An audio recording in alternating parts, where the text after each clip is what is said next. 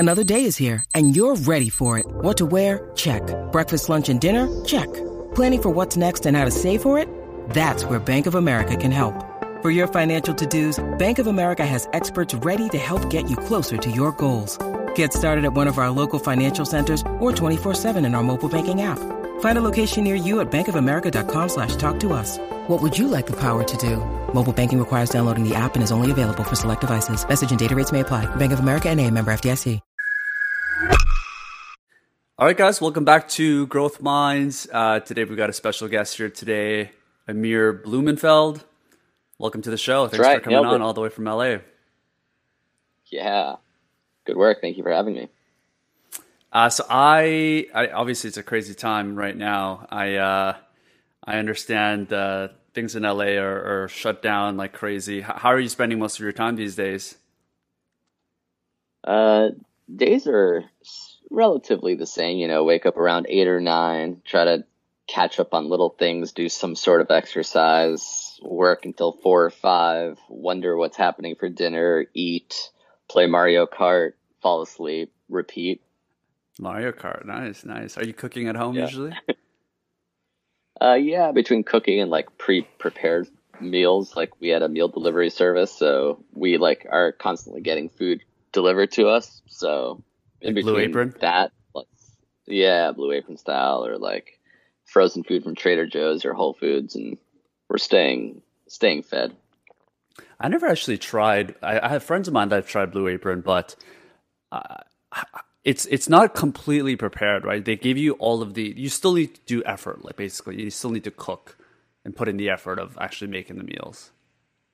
Yeah, that's why we graduated from Blue Apron to more like ready-made food that like we just have to like heat and eat as we get lazier and lazier and lazier.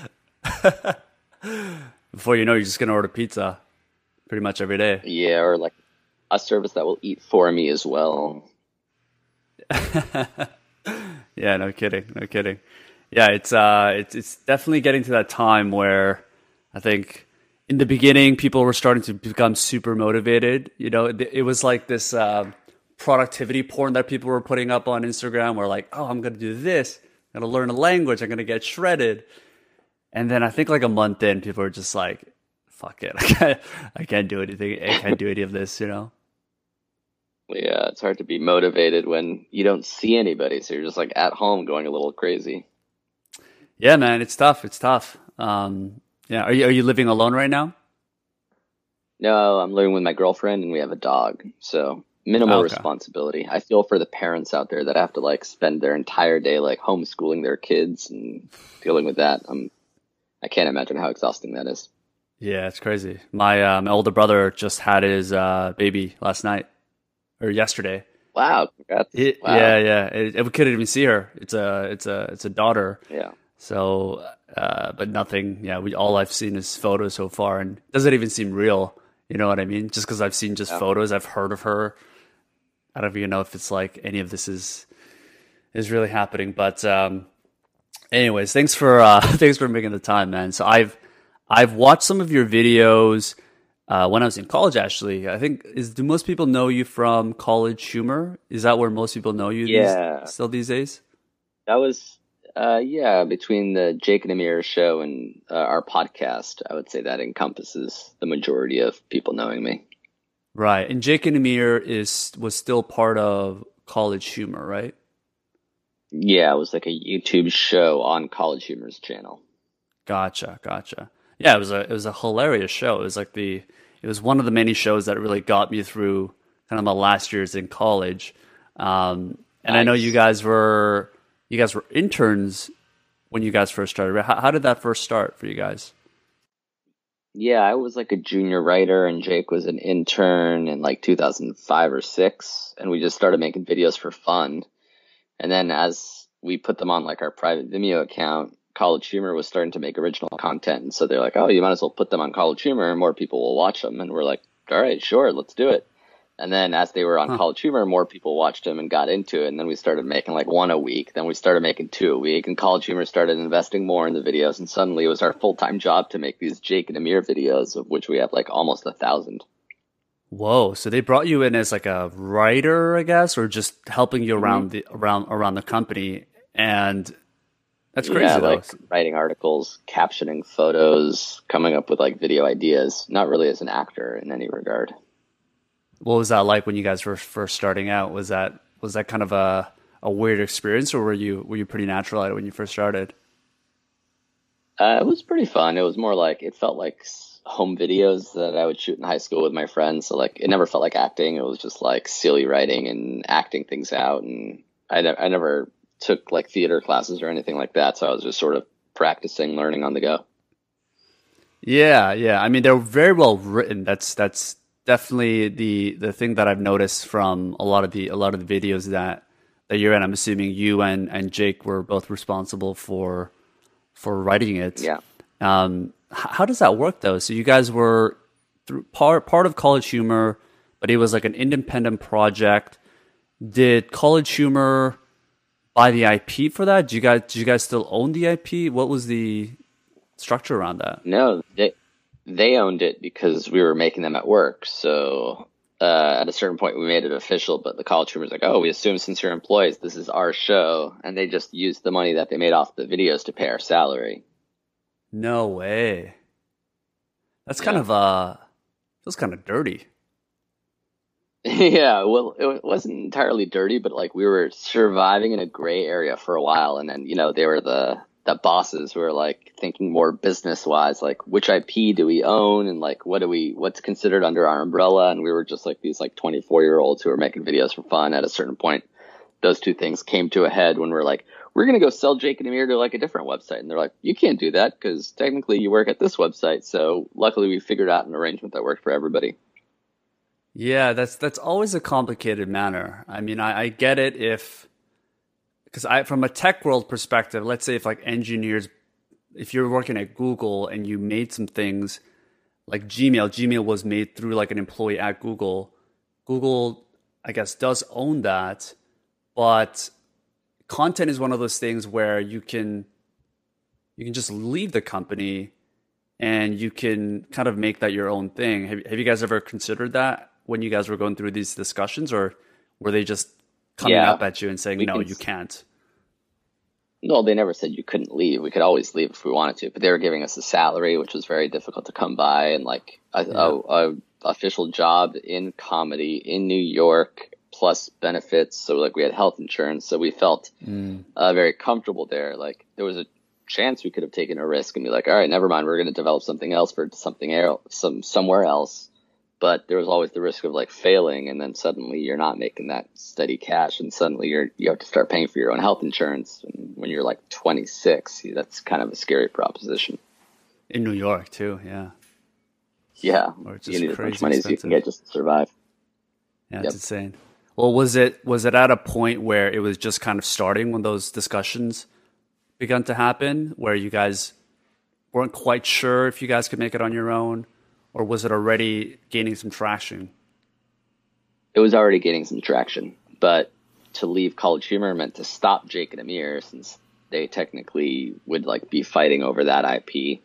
It's not like we're gonna go to court over that. And College Humor was already purchased by a bigger company called IAC, so we sort of just all um, coalesced under the same umbrella. Jake and I continued working under College Humor under IAC, and then we would get branded deals, so they would be able to pay us some extra money that way. So we figured out a way to make everybody happy. Right, right. And IAC, I'm like a nerd when it comes to like understanding the kind of the companies that own these different media companies. But IAC also Hmm. owns Tinder, right? It's like the company that owns Match Group. Yeah, exactly. IAC is this multi-billion dollar corporation. It just feels so fake. Like when College Humor got acquired by them, we like were working at an office with Match.com and Shoes.com and Ask.com, and it's like all these like websites that you've heard of tangentially but had no idea like what was going on. Yeah, including Match.com, which later acquired Tinder and a series of other dating apps. Yeah, it's an old school app when they only use abbreviations like IAC. All those like old Yeah, school companies like CNN, MSN, right. Just the IAC. name. just even what it stands for, like Interactive Corp, sounds like the evil company in like a RoboCop movie or something. I know. I'm sure it's there for something else. And then I've heard a lot of companies do this. They just change it as like the times change or something like that. Right. Or they It's come probably up with the something super acronym inappropriate. first and Yeah. then back into it.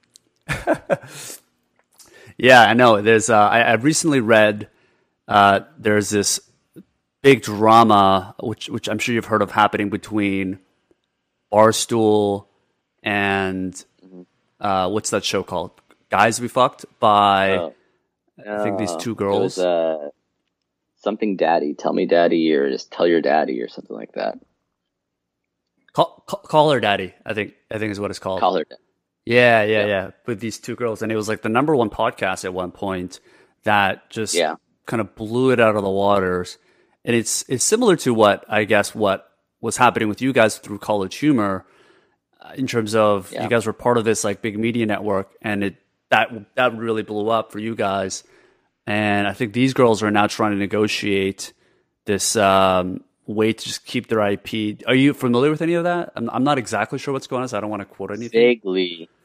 Right, yeah, same. I'm vaguely aware that there was some sort of contract dispute or negotiation dilemma where Barstool was sort of acting against those two ladies who were hosting the show. I guess everyone wants to feel like they're the reason this thing is big. So like the ladies are like, we don't need Barstool, and Barstool's like, we don't need these ladies, and then that eventually comes to a head.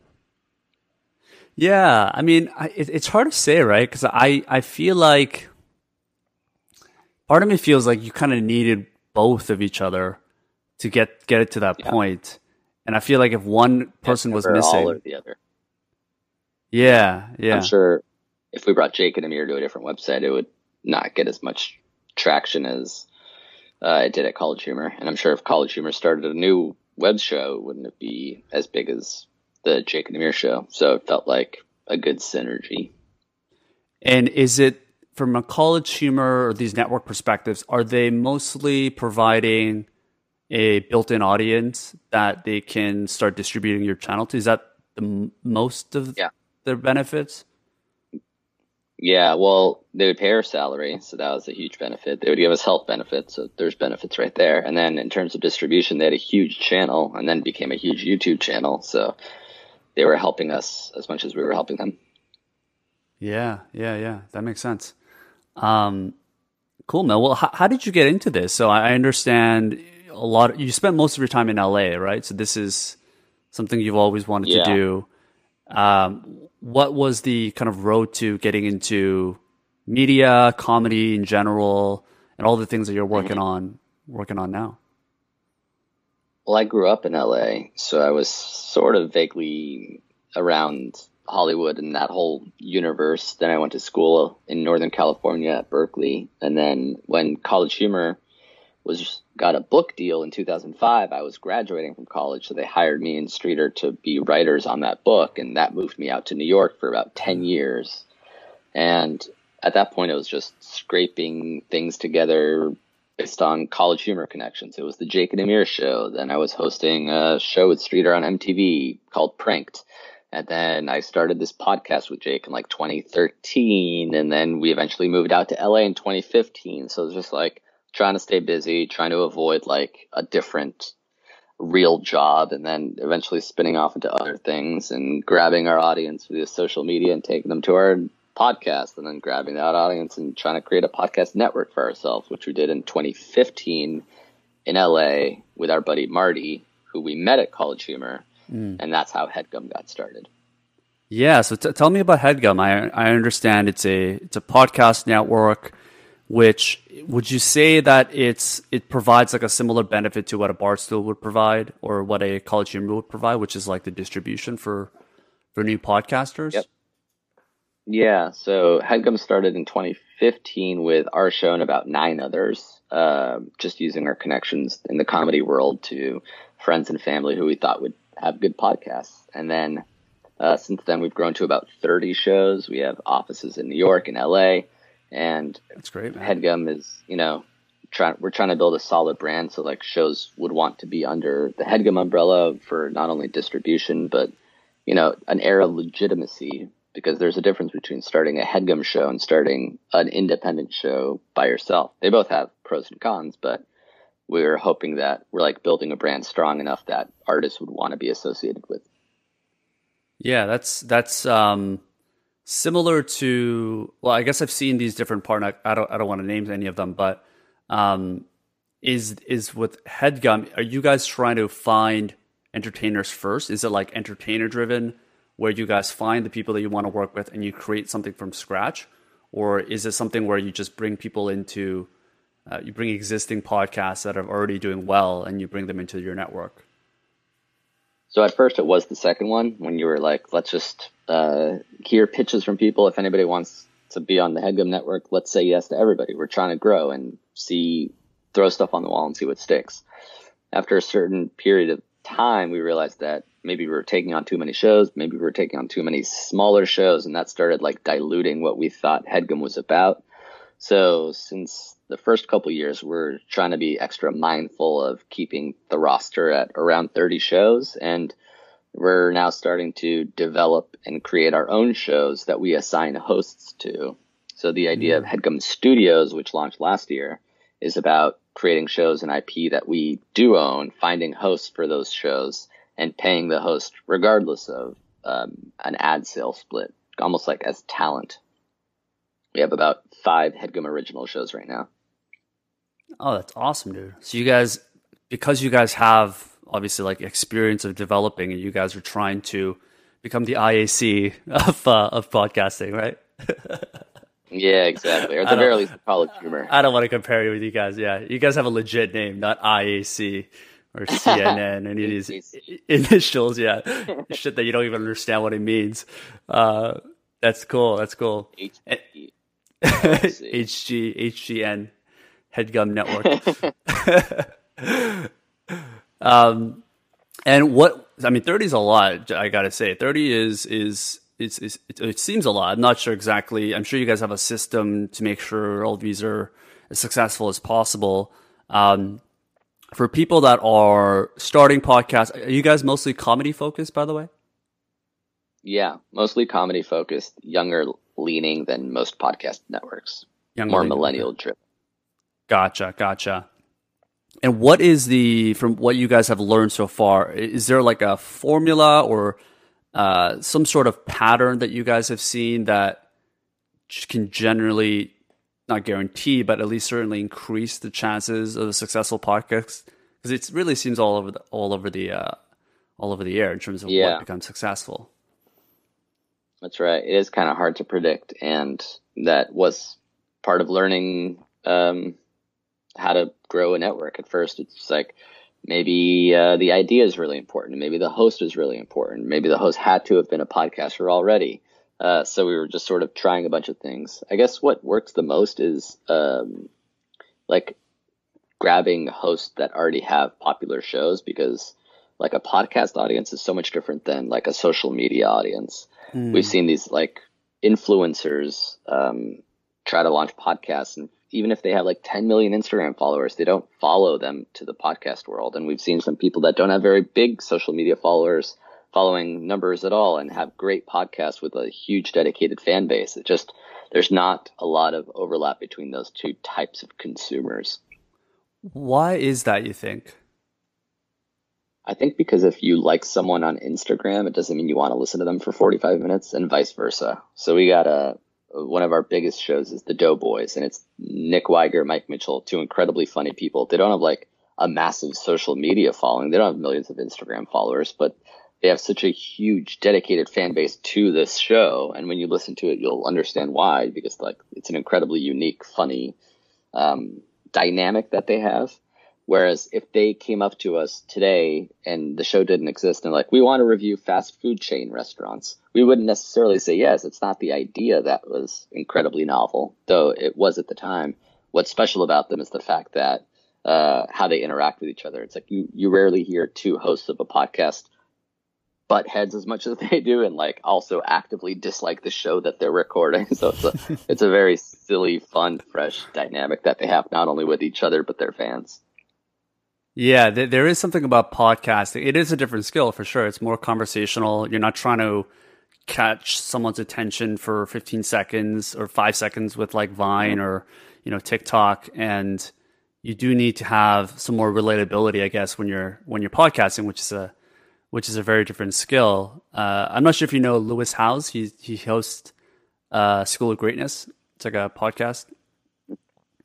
But he says something interesting. It's a big podcast, and he says something around for Instagram models or any of these like big social media celebrities. When a fan wants to meet them, the immediate reaction is to take a selfie. Whereas for podcasters that they can really relate to, that are longtime fans, they want to tell you their life story. And it's a very different relationship. It's a more deeper relationship for people that are in their ears for, almost twice a week, right? For like an hour, not for 5 minutes. They feel like they're friends, and they feel like they're like living life with us. We do live shows, and they're like, Amir, how's this? How's your dog doing? How are your parents? It's like they feel like they're part of I'm a part of their lives, because for 5 years they've been hanging out with me and Jake every week for an hour. It feels like you talk to us more than you talk to some of your friends. Yeah, it's crazy. Are you used to that yet? The fact that some of these people know more about you than some of your really good friends?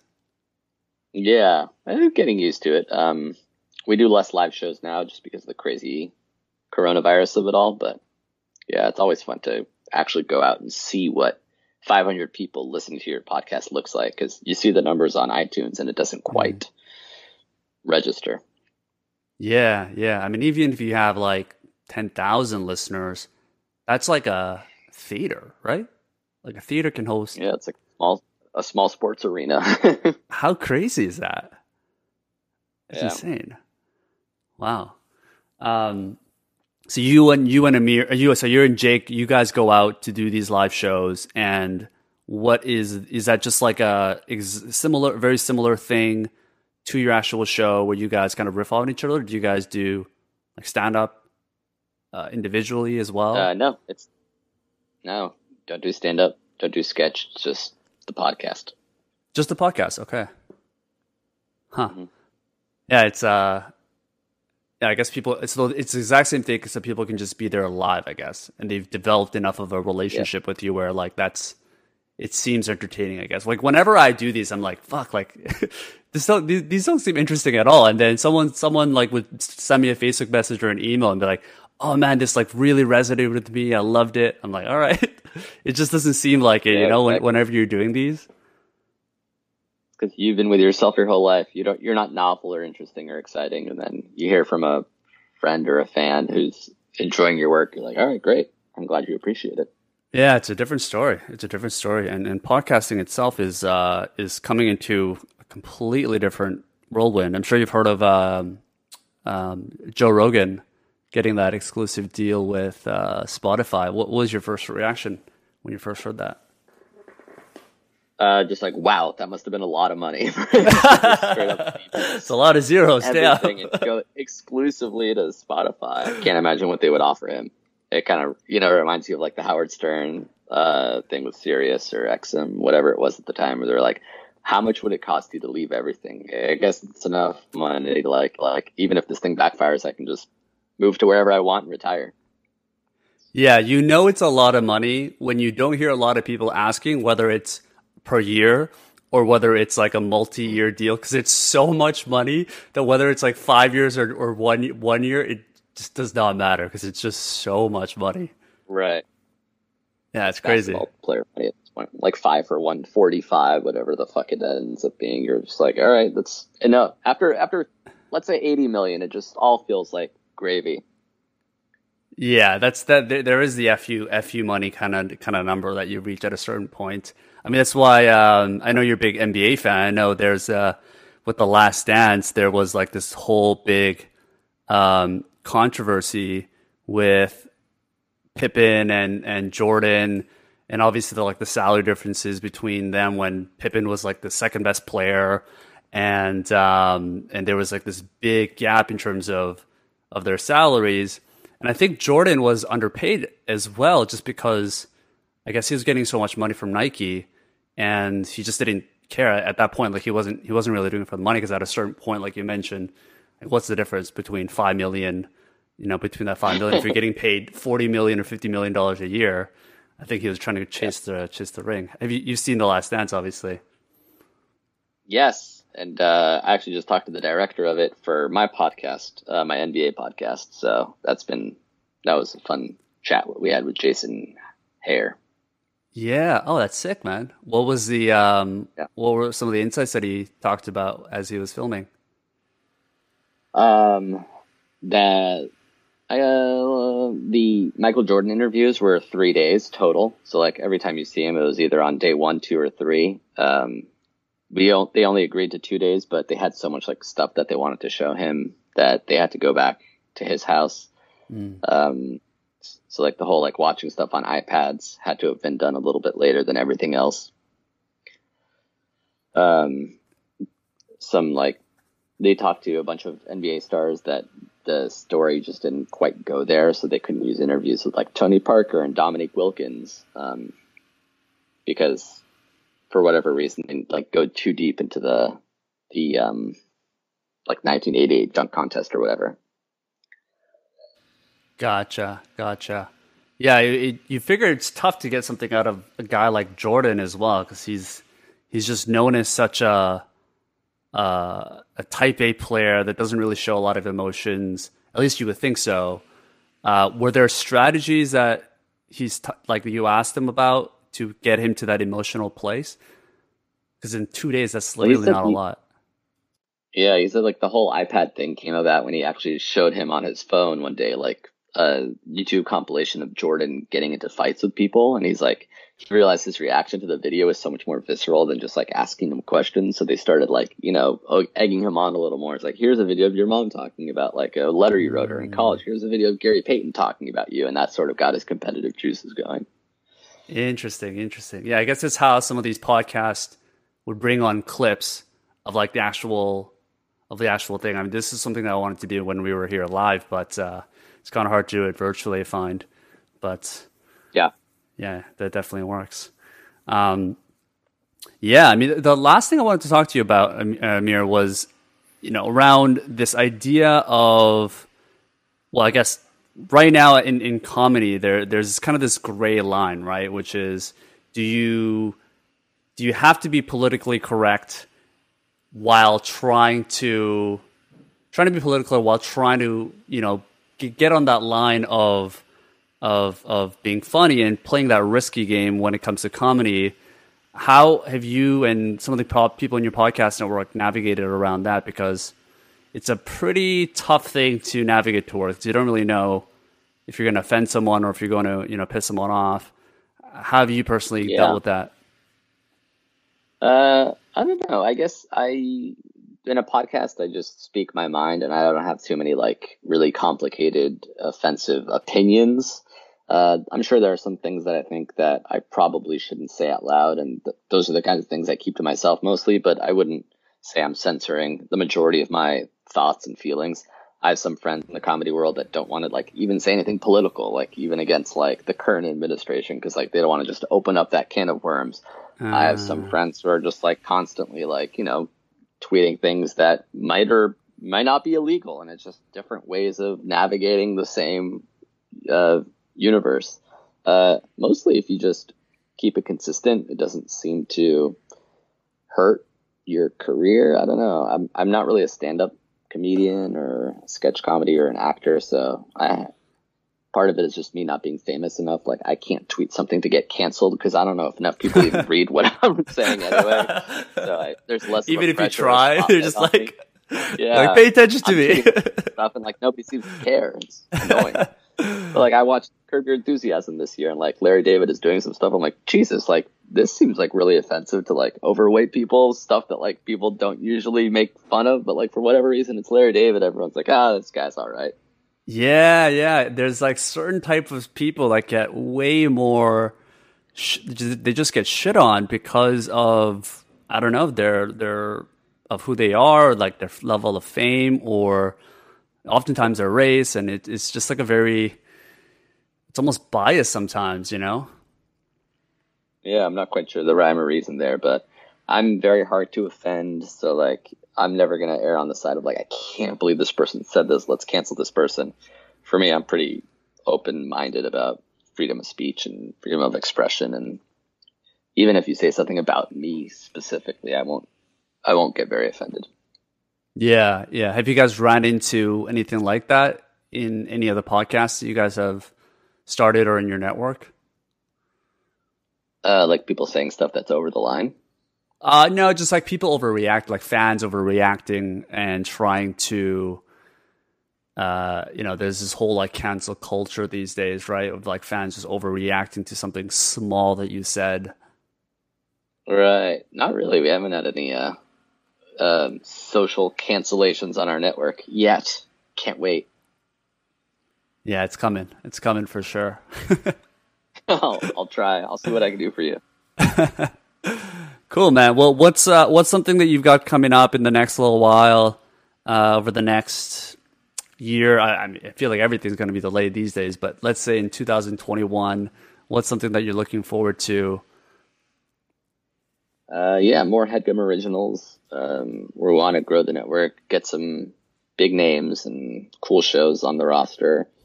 Hopefully, I mean, there's probably something for everybody. So whether you're a movie fan, we have a movie podcast called We Hate Movies. If you're fast food or foodie enthusiast, check out the Doughboys. Nicole Byer, hilarious comedians on our network. Why Won't You Date Me? Star Wars fans, Lord of the Ring fan, check out Newcomers, which is Lauren Lapkus and Nicole Byer watching Star Wars for the first time and documenting their journey. Oh, I watched the recent movie. What's it called? Oh, which one? The Wrong Missy? The Wrong Missy. Yeah. Lauren has a HeadGum podcast with Nicole. That's doing great. That's a HeadGum original, for example. Nice. So yeah, hopefully more of that. Cool, man. So it sounds like most of your time now, or at least focus, is more on growing HeadGum. That seems like to be the main focus. Are you heading towards more of like the business role then, or like more of the manager role? I try to do 50-50. I don't like stop podcasting myself, but at the same time, I am interested in development and helping people launch their shows as well. So yeah, try to straddle both worlds. Nice, man. Well, I think podcasting is really the next big thing. I predict in the next 5 to 10 years, we'll have, whether it's Joe Rogan or whether it's someone at HeadGum or whether it's another big influencer, I think there's going to be someone that has a $1 billion exclusive license. Whoa. I think. So like the LeBron James of podcasting. I think so, yeah. Maybe it won't just be solely for like an exclusive license. Maybe it's like a compilation of like all these different things. But right. I think if Howard Stern could get 500 for like 5 years with Sirius, yeah, I wouldn't be surprised if Apple or any of these like companies going huge on podcasting will come up with $1 billion. Maybe it's IAC. Who knows? Can't wait. Look, they're gonna buy me back. Yeah, imagine like full circle, just them buying you back. That'd be hilarious. and since they believed in me back in the day, I'll give them a discount. Honestly, 900 million is enough. They don't have to give me the first. You're too nice, man. You're too nice. and 100 million for taking back to Jake and Amir, right? Yeah, you can have that, hundo. Yeah. Awesome, man. Well, it's great to have you on here. Where can people find you? I know you've got all these different things happening. What's like the main place where people can find you online? My Instagram is Amir. My Twitter is Blumenfeld. And then just check out HeadGum. Beauty. Yeah, well, we'll link all those down below. And thank you guys so much for listening. Thanks for coming on, man. Thanks for making it all the way to the end of the show. Hope you really enjoyed our guest today and that you took one thing valuable from our conversation. If you haven't already, I would love it if you could leave a quick rating or review on whichever network you're listening to the show, and share this episode with one friend if you found it valuable. And if it's something that a friend, a family member, or just someone that you care about could find a little bit of insight from what you learned today. All right. Ciao.